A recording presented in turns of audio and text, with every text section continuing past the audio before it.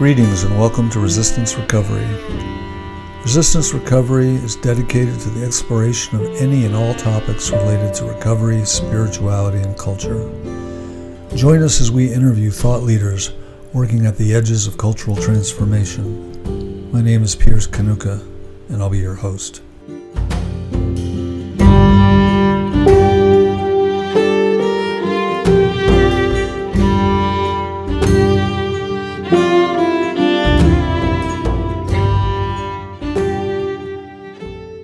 Hey everybody, and welcome to Depth Recovery, series of podcasts we're doing.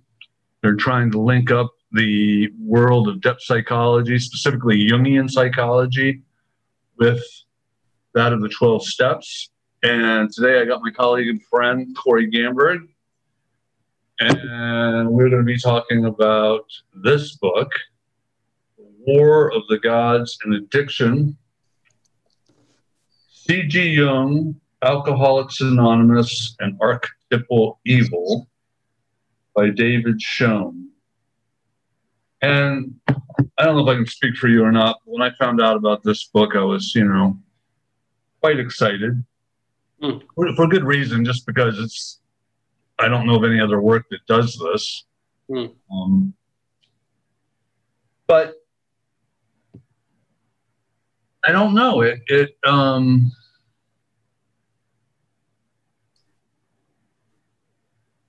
I don't know. My second reading through it was a little crestfallen.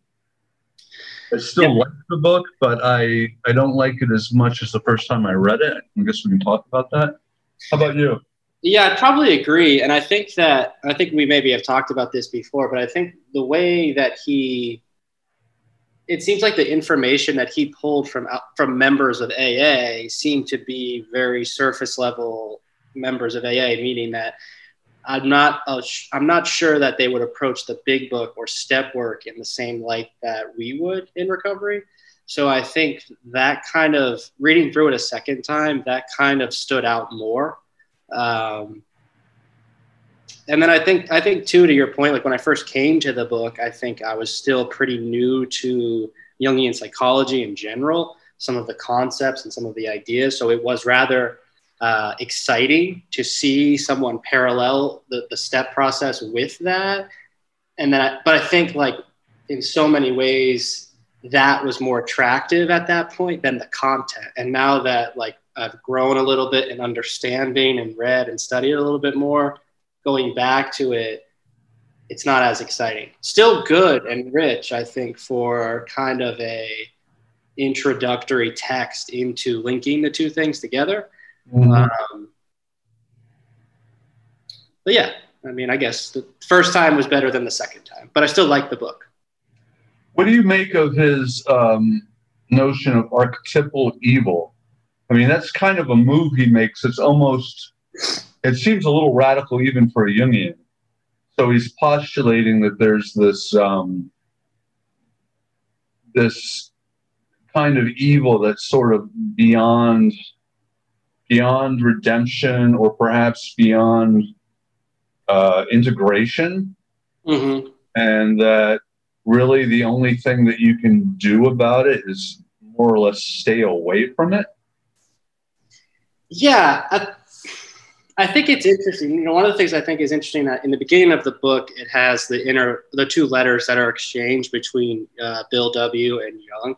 And I think this is an interesting point too. Like they only corresponded this one time. There are some ideas that Bill wrote some more letters. Well, there is a third letter has been found. Yeah, but Jung never gets that or responds to it, as far as I know.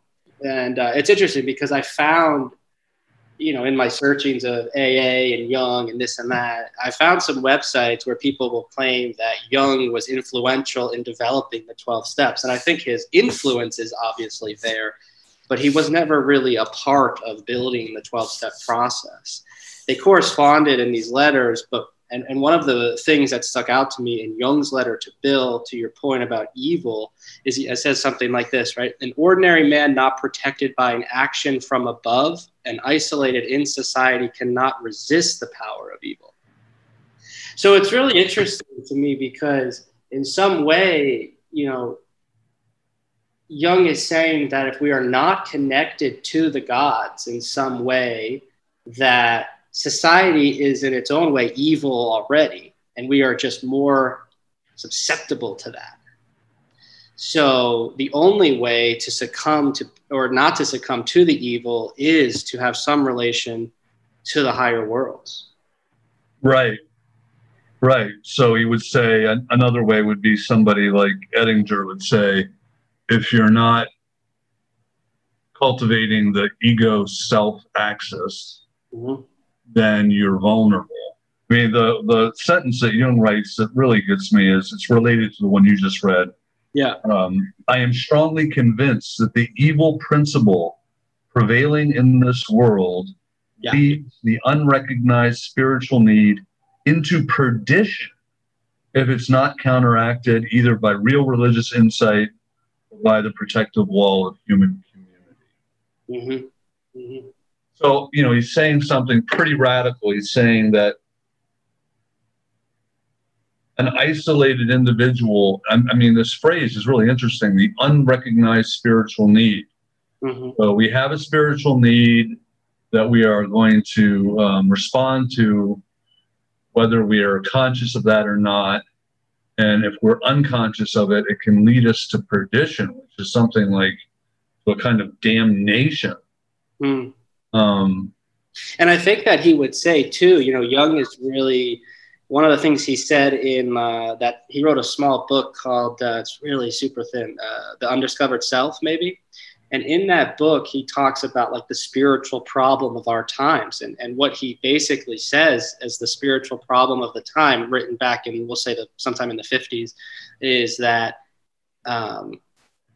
people are losing, this is really interesting in what we were talking about earlier today, but people are losing their ability to be themselves, to be individuals. And at the time, everyone was falling into this herd mentality and these groupings and these different things.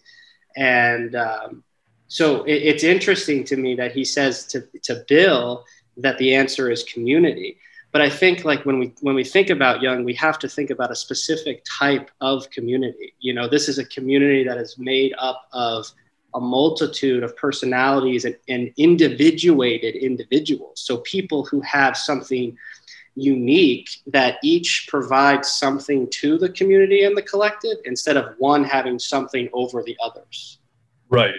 It's not a homogeneous community. Right. Not subject to a group mind that is largely unconscious. Right. So these are communities that can chew on contradiction. They're communities that can discuss paradox. They're communities that can wrestle with ideas and not find themselves, hopefully, in some sort of hierarchical rank. Yeah. They can tolerate difference and ambiguity. Yeah, and frankly, this is something that lacks in recovery. The recovery collectives and communities, and I'm probably as guilty of this as other people, but and this is part of the issue, is that we become very fixated in this idea of, well, this is what helped me, so this is what's going to help everyone. This is how we have to do it.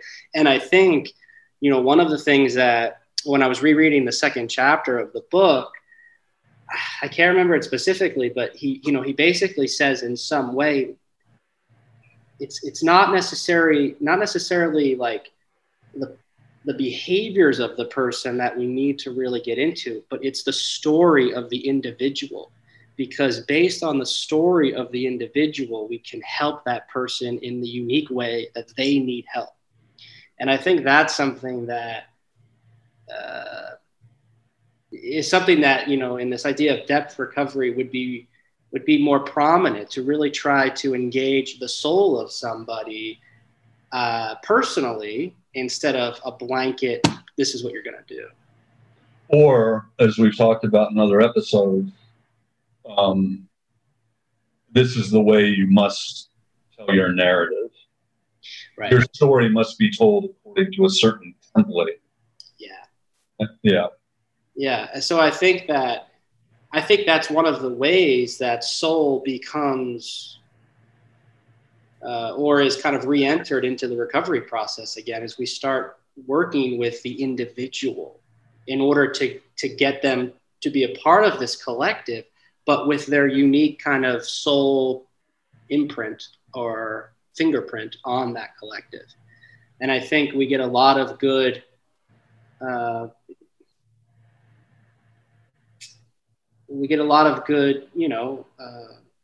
supporting casts in the recovery collective, if you know what I mean. You know, like, here are my ideas, you're my sponsees, go share my ideas. And people really kind of struggle to fend for themselves and really make recovery something personal. And I think, again, like in past episodes, we've kind of discussed that maybe in some roundabout way, but you know, that's what's missing. And I think that when you add this kind of psychodynamic or depth psychological approach to the process, it deepens it in that personal way.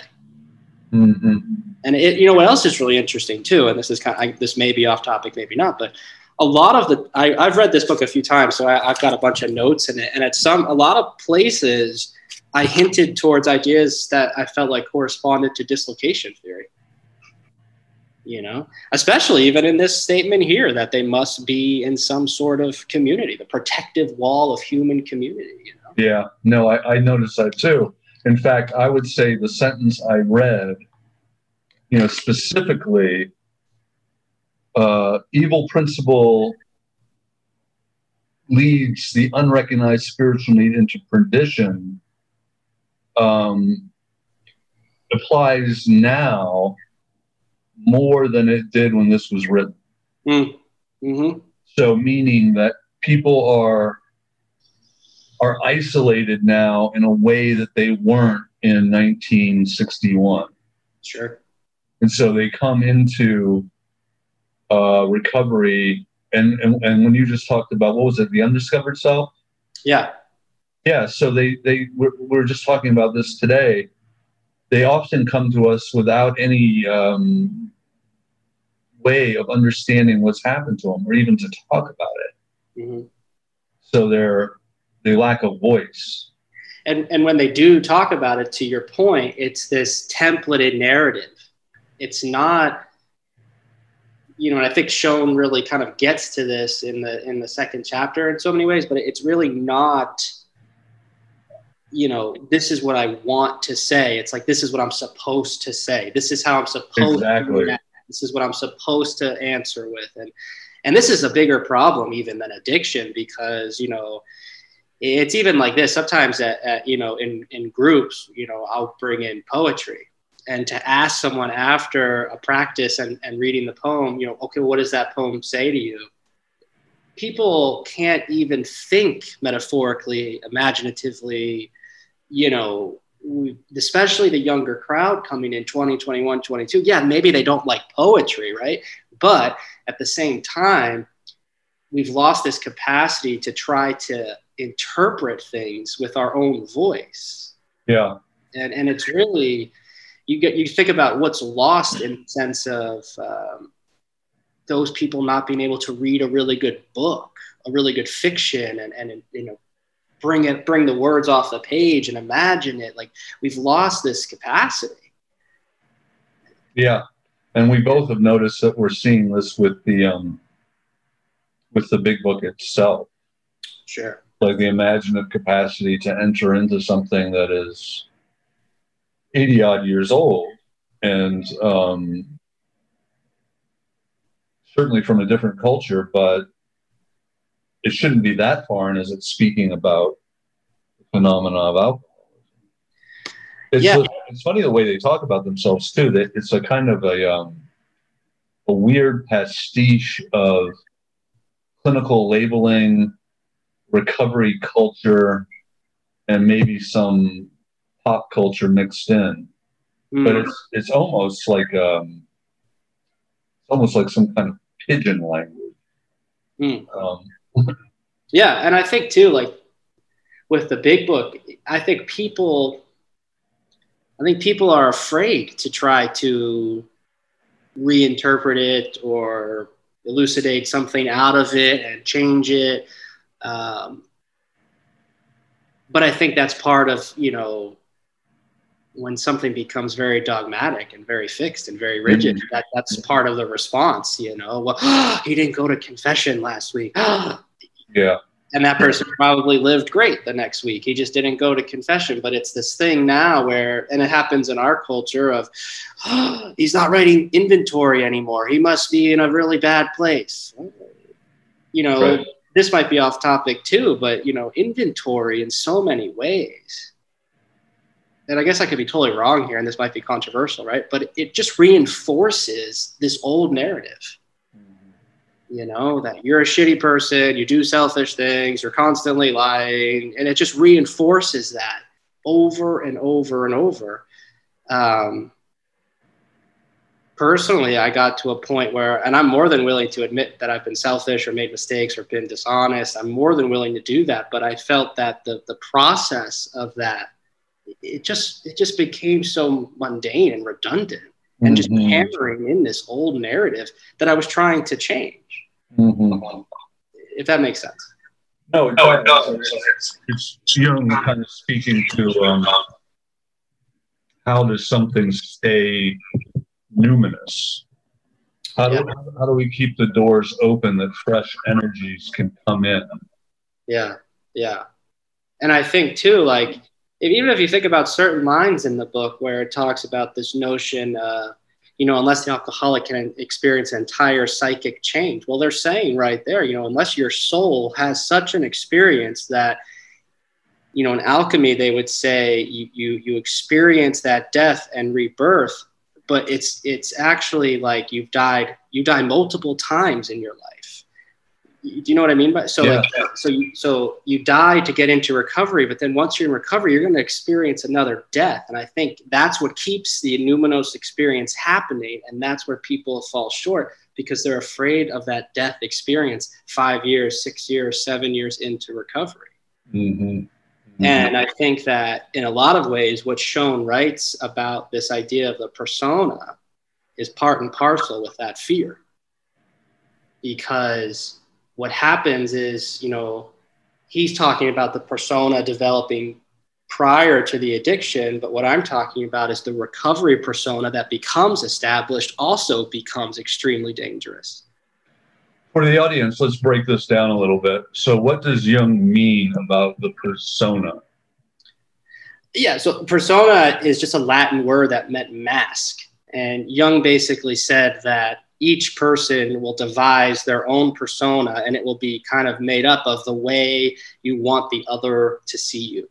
You know, so how I want to be interpreted, how I want people to view me, what I want people to think about me, that's all part of the persona.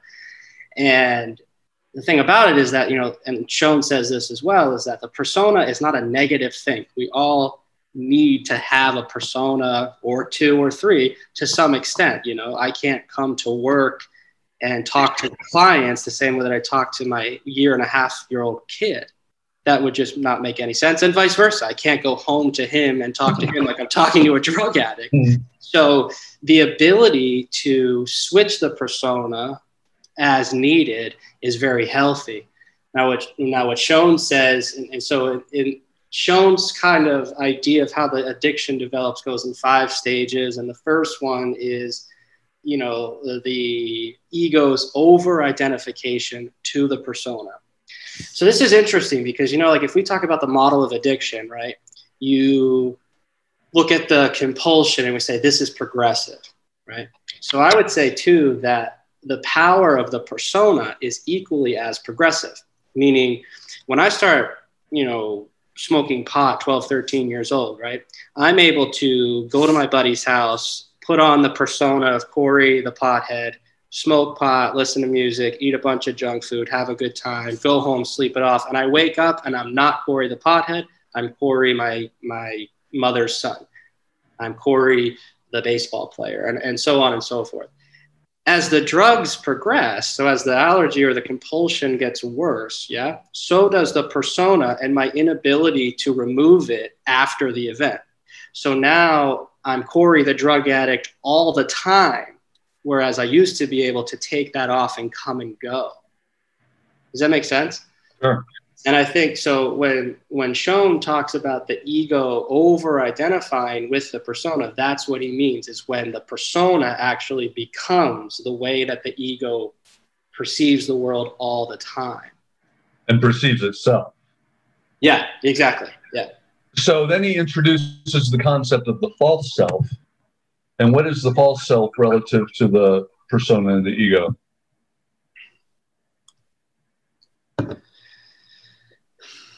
So when Jung talks about the self with a capital S, he's the first, well, not the first, but he's one of those earlier guys who is suggesting that the ego is really not in control. And there's a I think Schoen talks about the ego as like the air traffic control center, right? But the self is kind of the eye in the sky overseeing everything. And so I think when we live with a healthy ego, which is something that we need, we're in relation to, again, what you said earlier, Edinger would call that ego self-access. And that's with the true self. This is, at some core level of my psyche, this is what makes me me. And the ego may not be totally aligned with it, but it's not working against it per se. It still has the ability to kind of poke its head out. As the persona develops, equally, so the ego, the persona, the self, the false self.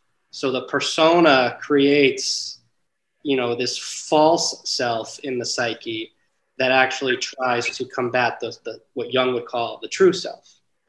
So you could say that the false self emerges to the extent I identify with the persona. Because it's perfectly possible to live in the world knowing that I've got my Rockland recovery persona that I have to wear for my colleagues and clients, and I'm not over-identified with that. When I leave work, I can take it off. Yeah. I have to wear a somewhat different persona when I go home and deal with my wife. Mm-hmm. So this is my marriage, for my husband persona. Mm-hmm. And to over-identify with any one of those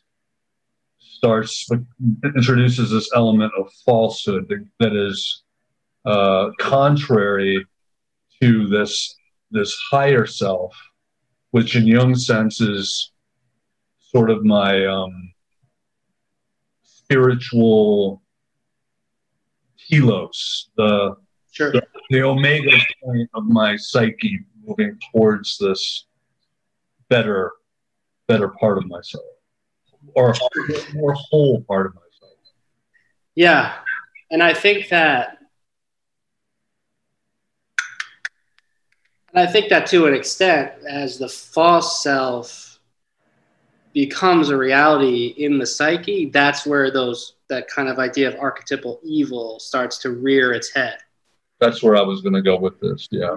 That only really can come through once there's an over-identification with the persona and the false self.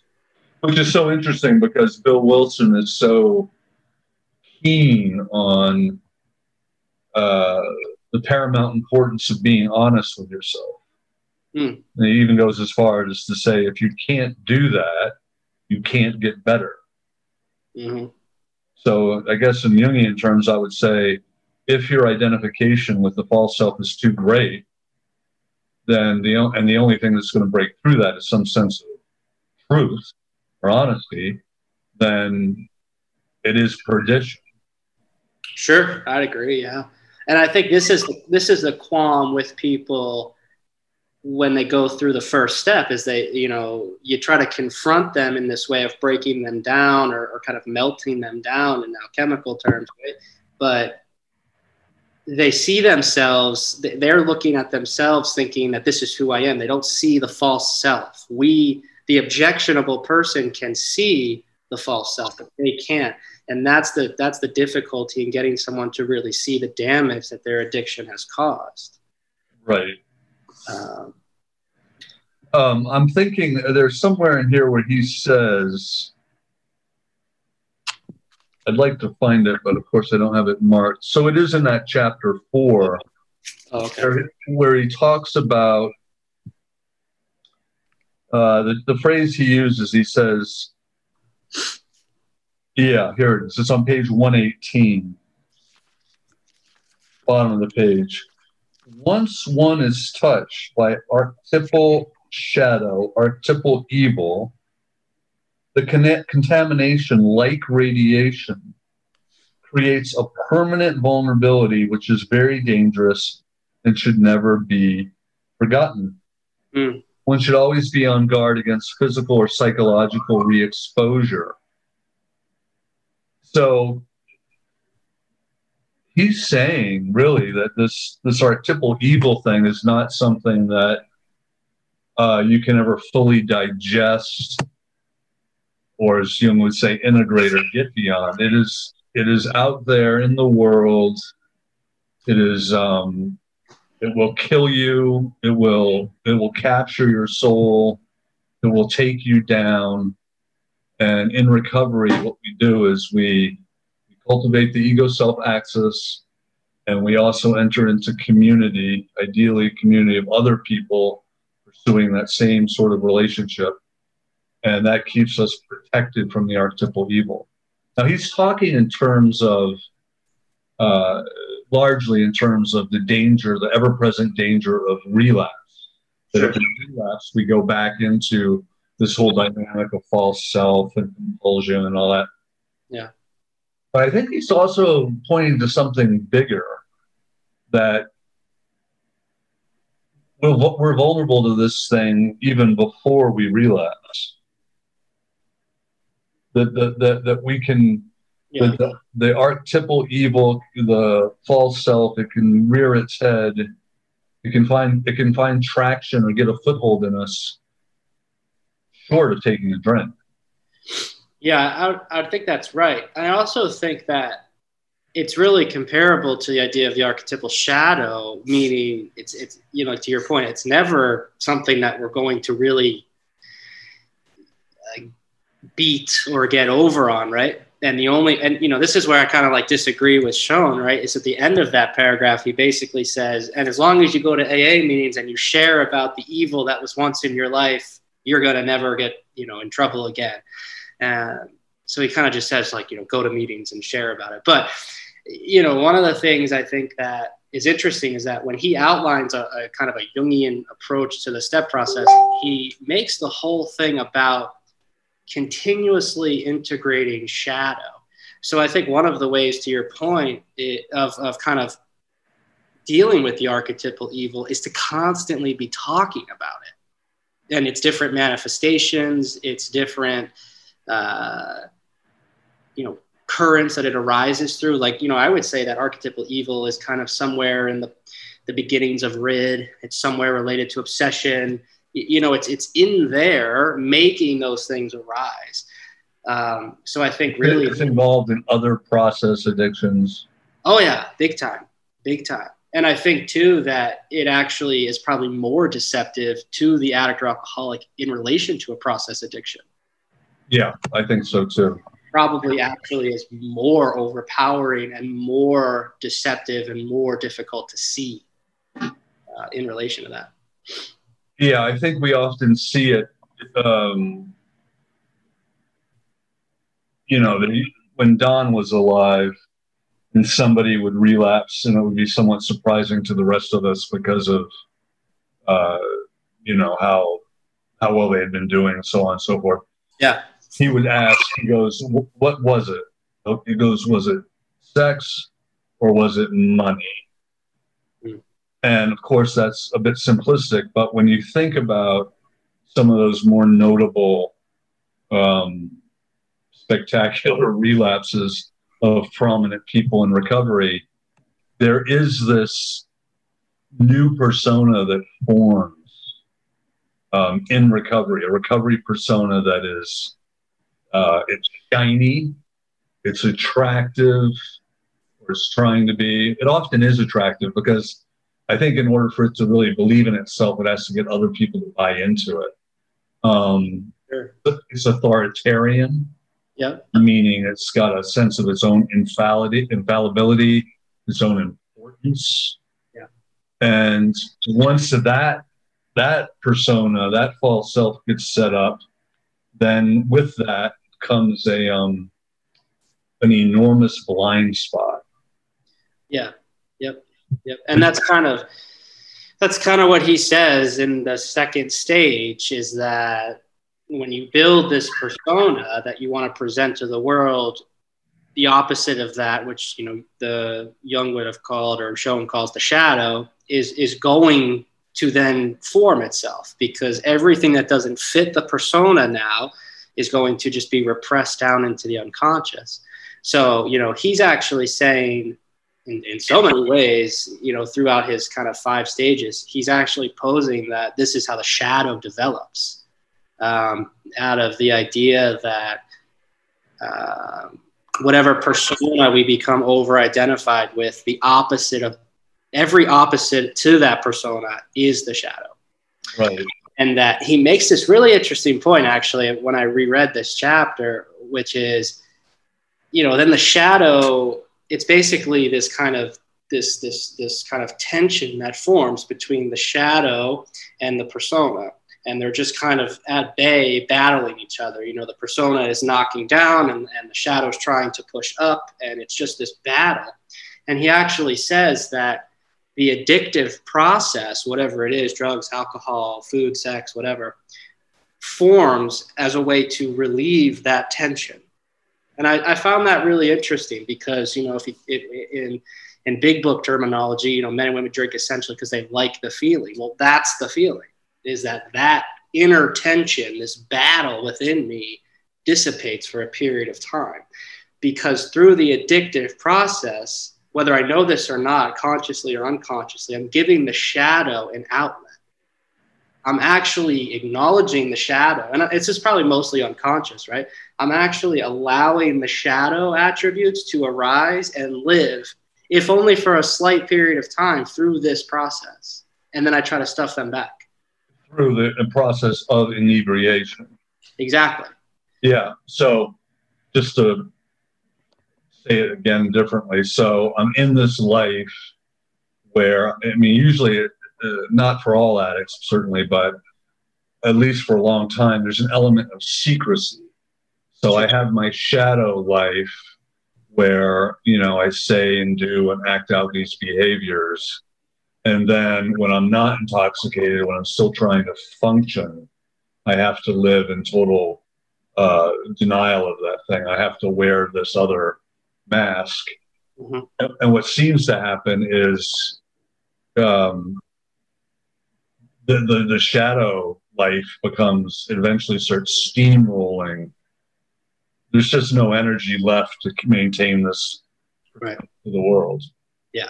And so the lies and the cheating and the manipulating the money, it's just so overwhelming that when I die, it's the only time I get relief from that. Mm-hmm. After a while, I don't get much relief from that, because the voices of that haunt me in my using. Yeah. And I think so, yeah. I think what's interesting too is that he makes this point where, you know, basically, you know, if I have a persona that says, okay, like, you never lie, you don't steal, you're always right, you're never wrong. You know, the shadow attributes of that are just the total opposite, right? So I want to steal, I want to lie, I want to fuck up, I want to make mistakes. So, you know, it's almost like, or I want to trespass. I want to violate the taboos. Yeah, and, you know, so that, I think, like, part of it is like that risk of what's going to happen when I do that feeds into the addiction too. You know, it brings this kind of level of excitement to the mundane. And I think that's something that a lot of people, especially like the younger crowd coming into treatment, kind of speak to. Is like, I wasn't doing anything. I played video games, and then I get high and I like say, fuck it. And I go here and I do this and I go this and then that goes for a little bit. And then to your point, that shadow gets too powerful. It needs to kind of trespass into those behaviors more and more and more regularly. And then all of a sudden it takes over. But as it takes over, the relief of the substance actually dissipates. And I think that is really where someone hits a bottom, so to say, which is that I know this doesn't work anymore, but I cannot stop doing it. That's the Right. That's really Right. I'm thinking of 2 or 3 folks who will go unnamed, who we've worked with lately, who or who we know personally, who they do this in a way that right until the very end, their family doesn't know. The level of secrecy and the level of cunning has gotten so refined that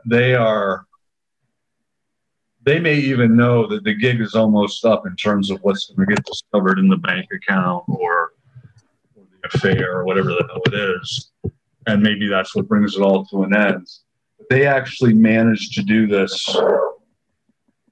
forever. Like, it's all that they've done. They have this sort of what's left of a persona, of a functioning persona, that is just the thinnest pasteboard mask. And behind it is nothing but nonstop cunning, manipulation, hiding, secrecy. Yeah, I mean, I think one of the most interesting quotes I think of Jung is that he said something like, if you wear too many masks, eventually you're going to look at yourself in the mirror and you're not going to know who you are anymore. And I think that is really relevant to what we talked about earlier today, being that kind of liquid individuality. Like that's it. You try to be this person who fits in here and do this and be fulfilled with that group or this group. But at the end of the day, you have no idea who you are because all you've tried to do is be someone else that you think the world is telling you to be. Right. And you have no real allegiances to community or self. No. And it's just like you've thrown facets of yourself to all these people and all these areas and all these groups, and then you've really not even stayed in touch with those people, those areas, or those groups. So you've just flung your pieces of your identity all over the place, and it's like, you get to this moment now where your life is in shambles and you need to get better, and like to your point earlier, you have no voice. There's no greater organizing aspect of the psyche anymore. It's almost lost. I don't think, Jung would ever say that the self disappears. But I remember you had said this actually to me years ago, maybe, which is, the self, the soul, whatever you want to call it, right? That will come knocking, but only so many times. And after you don't answer that knock 3-4 times, there's a potentiality that you lose it. And I think that's a real thing that we should be discussing with people in addiction, in the sense of, there's only so many times the soul speaks up in some symbolic way or some gesture and says, it's time to fucking do this. And I'm ready if you're ready, type of thing. Like, there's only so many times that happens. And I think with some people that we've seen, like these chronically, people just chronically relapse over and over and over, almost treatment resistant. I think that's happened. Yeah, I mean, that idea, which was introduced to me by my analyst, he said something like, I wish I could remember the phrase he used, but he said that if you don't answer the call of individuation, he said you're always free to not do it. Mm-hmm. You're always free to hang on to the old way of being. Yeah. But he says the consequences of that can actually be lethal. Yeah. It can kill you. Yeah. And we certainly see these people, we see these phenomena. So this is just confined to 12-step stuff, not AA and not, but we see people who, they got a pretty bad run going and they come into step work and they do quite well, very well, and then they relapse. And, if you do a little autopsy on that, you often see that, what Jung would say, the self-ego axis, they were cultivating that relationship, and then they just sort of abruptly stopped. often because the crisis has passed, or they feel better, or they don't. Some part of them doesn't feel the need to go on. Sure. And then those people often come back, and they will will have had learned such a hard lesson that the next time it really takes, because their blind spot has been illuminated. But then there are people that will do it again and again and again. And what you start noticing is, if you have the opportunity to work with them all those different times, is the kind of traction they got the first time, or maybe even the second time, they're not getting that traction. Sure. And you feel like you're dealing with something that's I hate doing these AA quotes all the time, but that's when I feel like we're really looking at cunning, baffling, and powerful. Sure. That there's something going on inside of me that even my most sincere intentions cannot negotiate. At least with the egoic state of consciousness. Now, I would say that if we could introduce those people to some sort of imaginative work, and they could go inside and try to commune or dialogue with that cunning, baffling aspect of the psyche, whether it's they find some version of the trickster archetype or whatever, or Satan or the devil, but they actually have this ability to engage with it, and instead of just kind of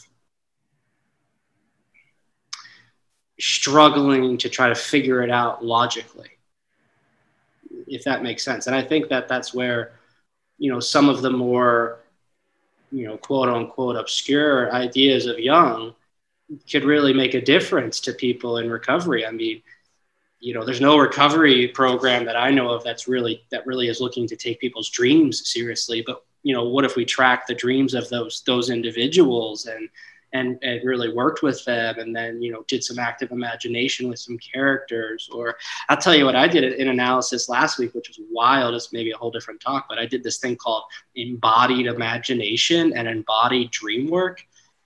Really something. It's this work developed by this guy named Robert Bosniak, or Bosnak maybe. Really wild stuff. And, all I had from the dream that I did it with was about, I really didn't have anything from the dream other than an idea of what it was about. And through this process, entering back into the dream, it opened up a whole world of stuff out of that little dream. So I do think that there's more to be learned about those types of people, but like typical hammering them with the big book and having them write another fourth step and that's not doing it. And that's nothing against that process, but it's just the reality. It's like, you've written 5 of these things. Maybe you'll see something new, but I don't know. Maybe we should do something totally different.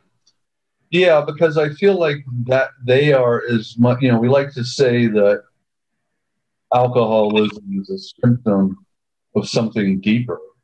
Therefore, recovery is about illuminating whatever the deeper dynamic is driving the alcoholism. Sure. I would say that these kind of people, these so-called treatment resistant, or what we're talking about, literally 12-step resistant people, they are manifesting a symptom that is not just peculiar to them, because it's coming from the collective. So it's trying to tell us something. Yeah, it's almost as if there's some sort of archetypal defiance in the psyche, almost like this force that wants to stand off against something. Yeah. To prove itself or something like that.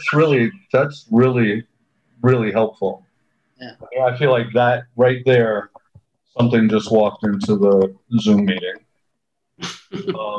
Yeah, I do, because when you literally think of sometimes what you're seeing behind the countenance of some of these people we're talking about, that's exactly what it looks like. It's this defiance. And we have a tendency to take it personally because we feel like the addict is saying to us, oh, what the fuck do you have? How are you going to touch this? Mm-hmm. But actually, the thing that's saying that to us that we're taking so personally is an archetypal thing. Yeah, and they're taken over by it. They are taken over by it. And it's also saying something pretty harsh, like your recovery, meaning the helper, mm-hmm.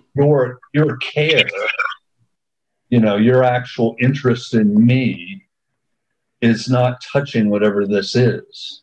Yeah. So it's throwing down a gauntlet for sure. Yeah, yeah. And I think that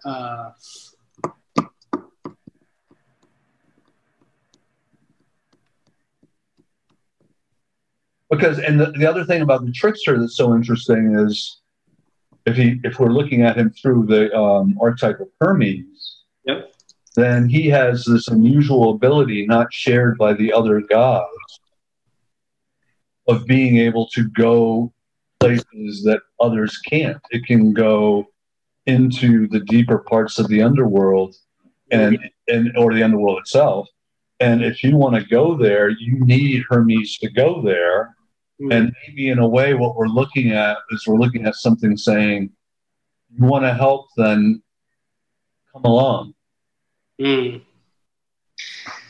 Yeah, I mean, that's exciting to me, you know what I mean? Because it's something that's like, and this is something that a lot of the Jungians talk about is, well, maybe not necessarily in the idea of archetypes, but certainly in the idea of symptoms. The symptom is the vehicle inward. If we can look at the archetype or the archetype of defiance and go into it as a vehicle and really start to examine the kind of inner world of that archetype, that would be really interesting. So what's kind of interesting is you and I, to varying degrees, we're possessed by that very same archetype. Absolutely. That's what I was going to say. Absolutely. Is that, Schoen really does talk about it in the book as in light of a possession, that the drug addict is taken over. And I think Jung pretty much flat out says that to Bill too. He says the devil, if they can't find something of the higher worlds, they will be, overtaken by the devil. So, yeah, I think that I too was in some level overtaken by some archetypal force, whether it was defiance, whether it's what Schoen says. And I think this is just my opinion about my experience, but I think that I was probably more under the control or possession of the archetypal shadow versus the defiance. But maybe, again, that's my blind spot. And, that's where the objectionable third can really come in and point something out. But I can remember having an attitude of, every provider, everyone, even the people in AA that were showing me a kind word or whatever, there was something in me that was sneering at them. Sure. Yeah. Saying, this is all you have? That's supposed to help me? And I could keep it under wraps a lot of the time in terms of my external behavior and how I treated those people. But it was like this voice that was with me all the time, chattering about me and critiquing the person who's trying to help me. Yeah. And recovery really couldn't happen. At least recovery didn't happen for me. Or when recovery did happen, that voice was in check. Yeah, I'd agree with that. Yeah. I was a little shit in treatment. Yeah, same here. Yeah, I just totally like, oh, you want me to write on this paper? Fuck you. It was just nonsense. It wasn't anything serious. And then, I guess I would agree. And I was going to say, for me, I think one of the biggest differences was this same thing that we talk about with clients and this like kind of ambiguity towards therapy. Like, the therapist does not get what I've gone through. So when they try to help me through something, it doesn't really make sense to me. going to analysis, that's different because the analyst has gone through their own analysis. So they've been through the process of individuation. They've worked with their unconscious. So what they say has some levity. When I got sober, that was the same situation with the person that helped me. But that's difficult to talk about now because we're trying to help all these people and still being faced with that archetypal defiance. So, well, the tables are just turned.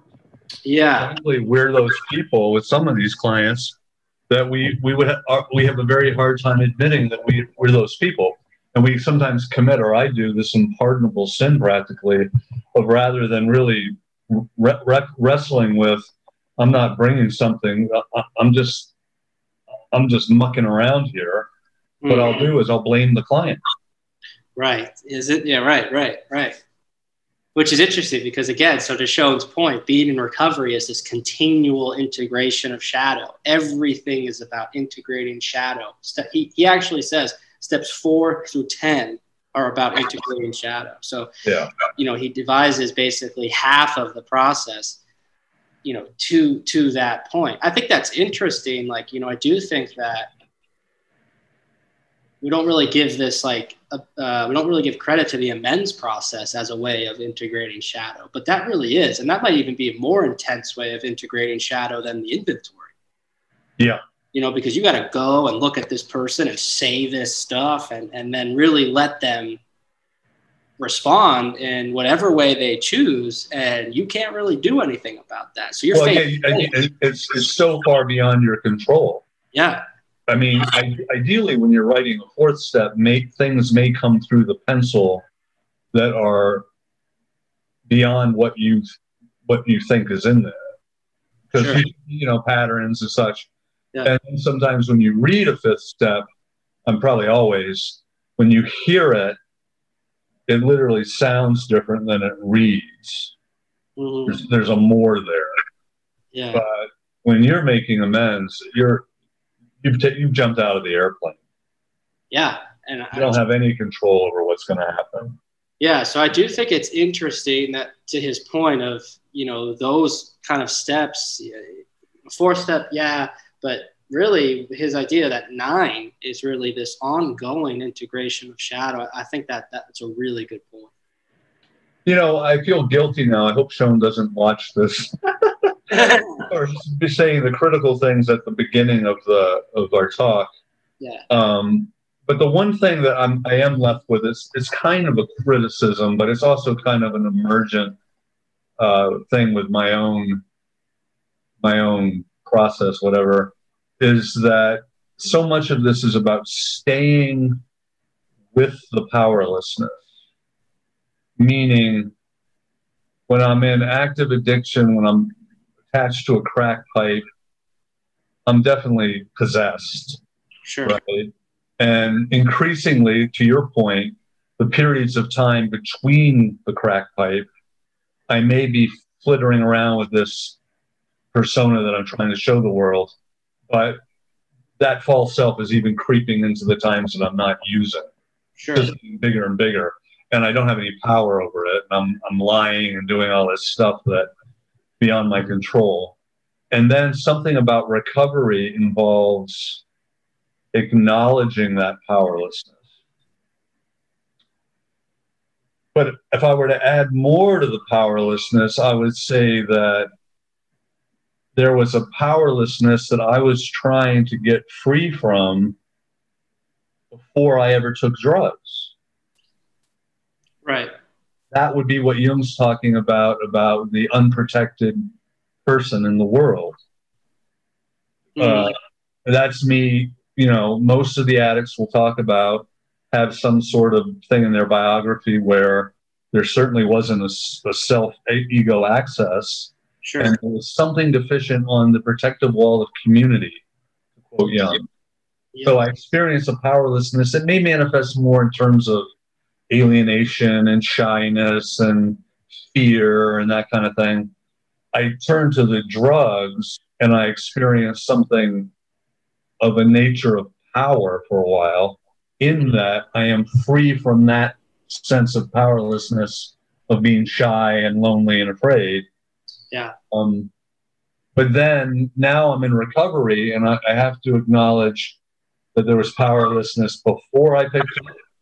There was powerlessness in the addiction as it progressed.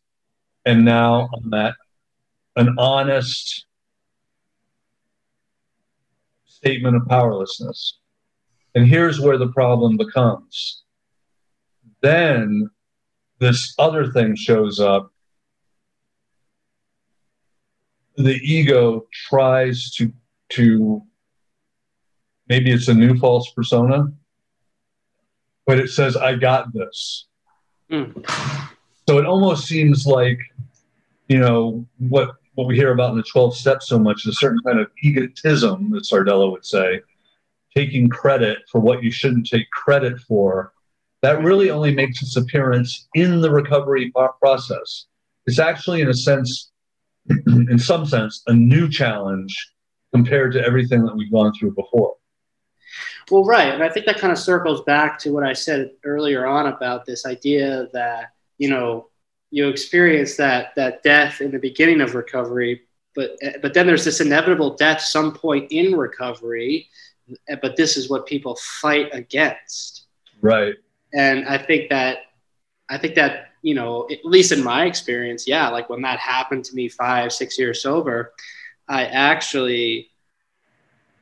guess I kind of had that same thought of like, well, I've done all this stuff. How could I just now think it's wrong, or not necessarily think it's wrong, but like kind of poke some holes in it and and look at the cracks in it and question it, because I did all those things and my life got better. But to your point, I wasn't really doing anything. Like, I was powerless over that. And if anything was helping me, it was really this concept of surrender and a higher power. Do you think that if somebody answers the call of individuation, that will make someone knock at the door more likely later on? So you're referring to something that happens 5 or 6 years in. Yeah. In my own experiences, so I got 25, 26 years in this. What has happened at certain junctures is there's an acute crisis that looks like it's just external circumstances. The loss of a relationship, the loss of a job. But in actuality, I'm being asked to die again.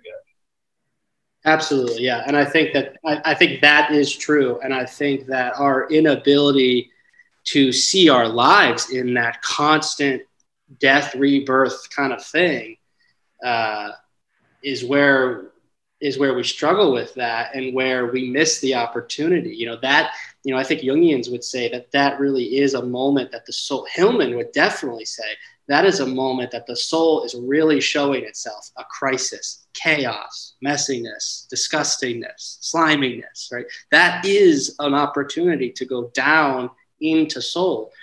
But we don't look at ourselves like that, No, we turn that into some sort of failure. We pathologize it. Beg your pardon? We pathologize it. Yeah, we pathologize it, and we seem to think that it means that we're somehow fake, that we're fraud. It renders our previous efforts fake. Yeah, and I think that when I had this moment, I definitely thought that about myself. Like, has all of this just been fake? Or is this just some necessary part of my ongoing growth and individuation, that this persona, this thing, served me to this point, and now it's not serving me anymore. And I think that's really interesting. I think we see a lot. It still comes back to some sort of identification with a persona. Probably always. Yeah. I mean, probably always. I think that it would be foolish. This is just my opinion, right? But I think an analyst, right, or someone that has gone through a lot of inner work, done a lot of inner work, been through kind of their own individuation ongoing, definitely builds that strength with the ego self-access that Edinger talks about, right? But I certainly don't think they ever and they have a much more keen ability to respond from self. And maybe in some ways, Sardella would say respond from heart awareness all the time. But I certainly don't think that they don't have personas. I certainly think they have to do that. And at any point, they can still get caught up in that, no matter how much work or how much of a good connection they have to the self. Yeah. It really, it's pretty synchronous or something, but of late, what's happened to me is I keep looking at my life, the life that I've lived, in this kind of new light. Like all of a sudden I can see, these phases of my life where I'm really, I guess what I'm seeing is I'm seeing the degree to which I identify with the persona. Sure. And what's painful about that is those are often these sort of pivot points in my life where I perceive myself as being successful or even happy. And what I can kind of see now is no, I got into this place where the ego had the opportunity to take credit for itself. And I kind of basked in that. And this was some sort of high point in my biography. And, the truth is it feels good. And I think it feels good for anybody. Sure. But you can't stay there, especially if you're going to grow. Sure. And, it just changes. You can really see how you need that ego self-access to be strong, to be able to actually integrate those kinds of insights. Yeah, and so that's what I was thinking too, is that, like in my experience at that moment, 5-6 years, right? Maybe what happens is, maybe I'm not in full relation to the self, right? But I'm not as incapable of recognizing the kind of the fall of the persona. Like it was something that I saw happen over probably a 6-month, 8-month course. And it was a very slow happening thing where it was just like, I began to question some things became stale. And instead of like, again, reinstating this old narrative of like, you're not doing enough, you need to do more, go sponsor some more people, go write some more inventory, I kind of just followed it and like let it take me somewhere. And maybe that is what happens is we just build a better awareness from the perspective of self to see that it's calling us or to see that it's kind of longing for us. Yeah, what beautiful language. It's longing for us, and it's sort of asking us to leave something behind. Right. And I think that, and again, I just think that this whole death rebirth thing is it's pivotal. I mean, if you look back at, primitive cultures and primitive times, this was like a real thing. Like they would say that when you died and when you experienced that death and rebirth, you actually would see the world anew. Everything you saw differently. Well, think about that. I mean, that is the process that the 12 steps is really trying to manifest in someone, that, you come in and you look at the world this way, and now you do this work and you look at it this way. And that carries you for a little while. And then, you need to change the way you're looking at the world again. And I think personally, it's who's ever willing to continuously die and continuously be born again. It's that person that sustains long-term recovery. And no matter how messy it looks, and this is what I was talking about in the car earlier about the color silver, right? You have to let it tarnish. It's not supposed to be perfectly polished and shiny and bright. That's symbolically the persona, and the silver has to begin to tarnish, but tarnishing is not a bad thing. It actually ages the silver. It makes it look more, I don't even know, rich, or just more there's a word, it's all like tip of my tongue. Distinguished. It shows character. And, if we don't do that to ourselves, if we don't tarnish the facade a little bit, if we don't have some crisis, if we don't have some messiness, it's like the other thing can't shine through. Yeah, it stops something from happening. Right. And the persona is us trying to control the shine as opposed to letting the thing shine through. Yeah. I mean, it really, in a spiritual sense, it's just talking about being taken to the inevitable, the final death, when we really do die. Sure. And all of these sort of things we take for granted get stripped away, and the infirmities of old age and the indignities of old age. And finally, we're just there, at the ultimate threshold. Yeah. It's interesting because when you talk to Sardello, sometimes he, one of his critiques, so here's a man who's really versed in depth psychology, but he's also about anthroposophy. And he says that, the what he does, but I do think it's built into Jungian psychology to a degree, is Sardello believes that there's something coming at us from the future, that it's a time current coming at us from the future. He calls it destiny. That's asking, it's bringing us into the future. It's calling us into the future. And at some point in the danger of depth psychology would say is there's too much looking in the past. Sure. That at some point now we have to start attending to the current coming from the future. I would wonder if Sardello would say that once one has, in some sense, individuated, if that's the time then to start looking forward. Well, yeah, I mean, Jung would say, this is why I think it's a little more, it's not as clear-cut as all that. Jung says that when you don't fit anymore, when you're in that place you described over that 6 or 8 months, yeah, that is the call of individuation. And me looking back on my life at all these high points, those aren't times of individuation. Those are actually times of ego stasis where I've arrived and I just want it to stay like this. Yeah. I want to, cruise into the sunset, but actuality, individuation creates a pothole.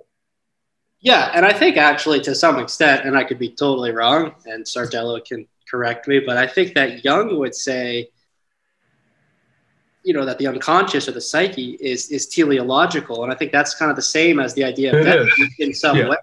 It's not, the future isn't coming to us and kind of calling us there, but the psyche through its own teleos is trying to unfold its own process and lead us to it. So in so many ways, they are saying maybe one and the same thing, but with different language. But I definitely think that to the way that Sardello describes it was really, now that you said that,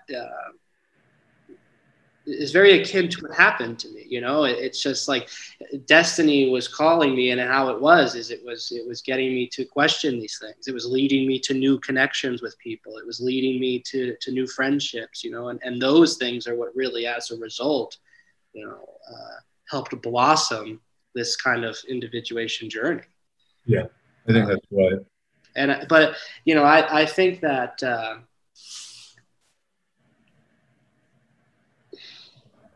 after this conversation, I really rethink this thing. Like I do it to some extent. Think, okay, the 12 steps is a path that can initiate the individuation journey. After this conversation, I'm actually thinking that the individuation journey has to happen as a result of doing the 12 steps.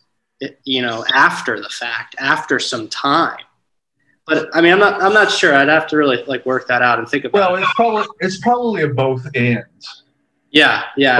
But we definitely would agree, I think, that if you're thinking solely in terms of the 12 steps, you're probably, after a while, that's going to take the form of resisting individuation.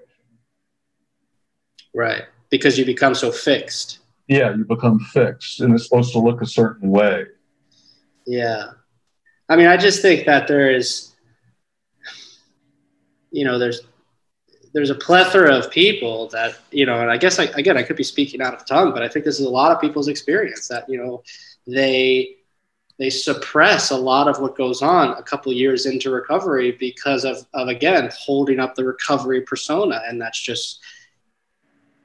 where the step process kind of gets it wrong. Like with that that 6 and 7 step idea of let go of your character defects. You'll never have them again. That's crazy. Yeah. That's not, it's just not real. And it just reinforces a new persona and a new shadow in that moment. Right.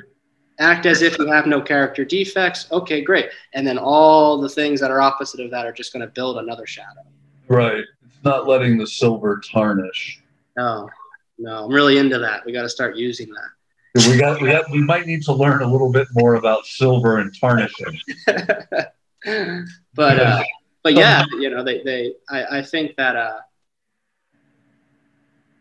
yeah, I mean, I don't know. I guess that's like the hope of all these conversations, and the idea of depth recovery is that people will look at those moments of crisis or those moments of, total collapse of what they thought recovery was supposed to be or who they were in recovery or this and that as not something to try to fix or solve, but something to go into, because it's something that as a result of going into will transform them.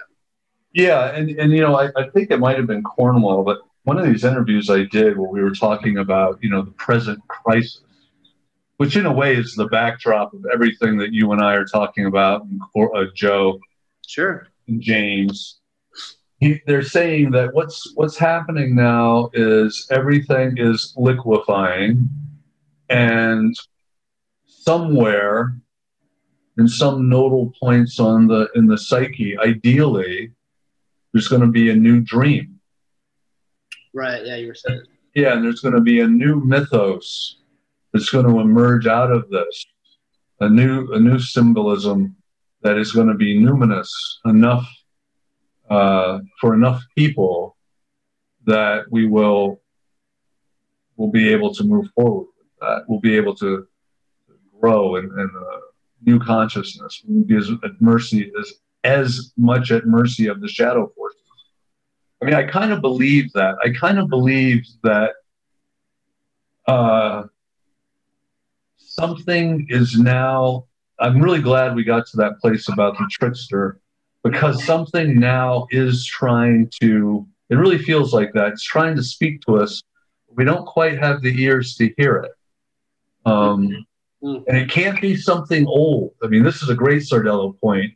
If it's something from the past, then it's not properly initiatory.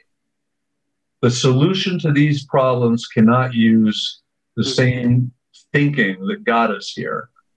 We have to actually, in order to get a new capacity, we have to step into there has to be a new death and rebirth. Yeah, and I think to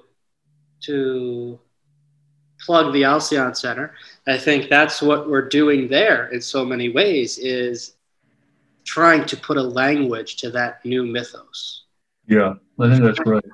Trying to figure out, because that's to that point too, is that it's something that is going to need new everything. We can't speak about what that's going to be with dead language. No. And that's just a whole other topic. But we can't speak to what's forthcoming and arising with old language, to Sardello's point. It can't be old traditions or old initiations. So everything has to be new. And I think at the Alcyon Center, with the work of Sardello, that's what we're kind of trying to figure out, and not necessarily what the language is, right? But to your point, we're trying to figure out how to listen to it. That's exactly right, because the language will probably, we may name the same being, but it won't be the same. It won't be the same relationship to that being. Yeah, and it'll be about the way it resonates and versus old definitions or old constructs. Yeah. I feel like we verged quite off there, but it came back together, kind of. Oh, yeah, no. Hey, look, conversation called depth recovery. I mean, yeah, right. I wouldn't be surprised if next time we go, I had a dream. Yeah, maybe we should. Yeah, maybe we should. If it's that kind of dream. Yeah. All right, Corey. Well, thanks for having me. Yes, thank you for being available. All right, till next time. Yeah.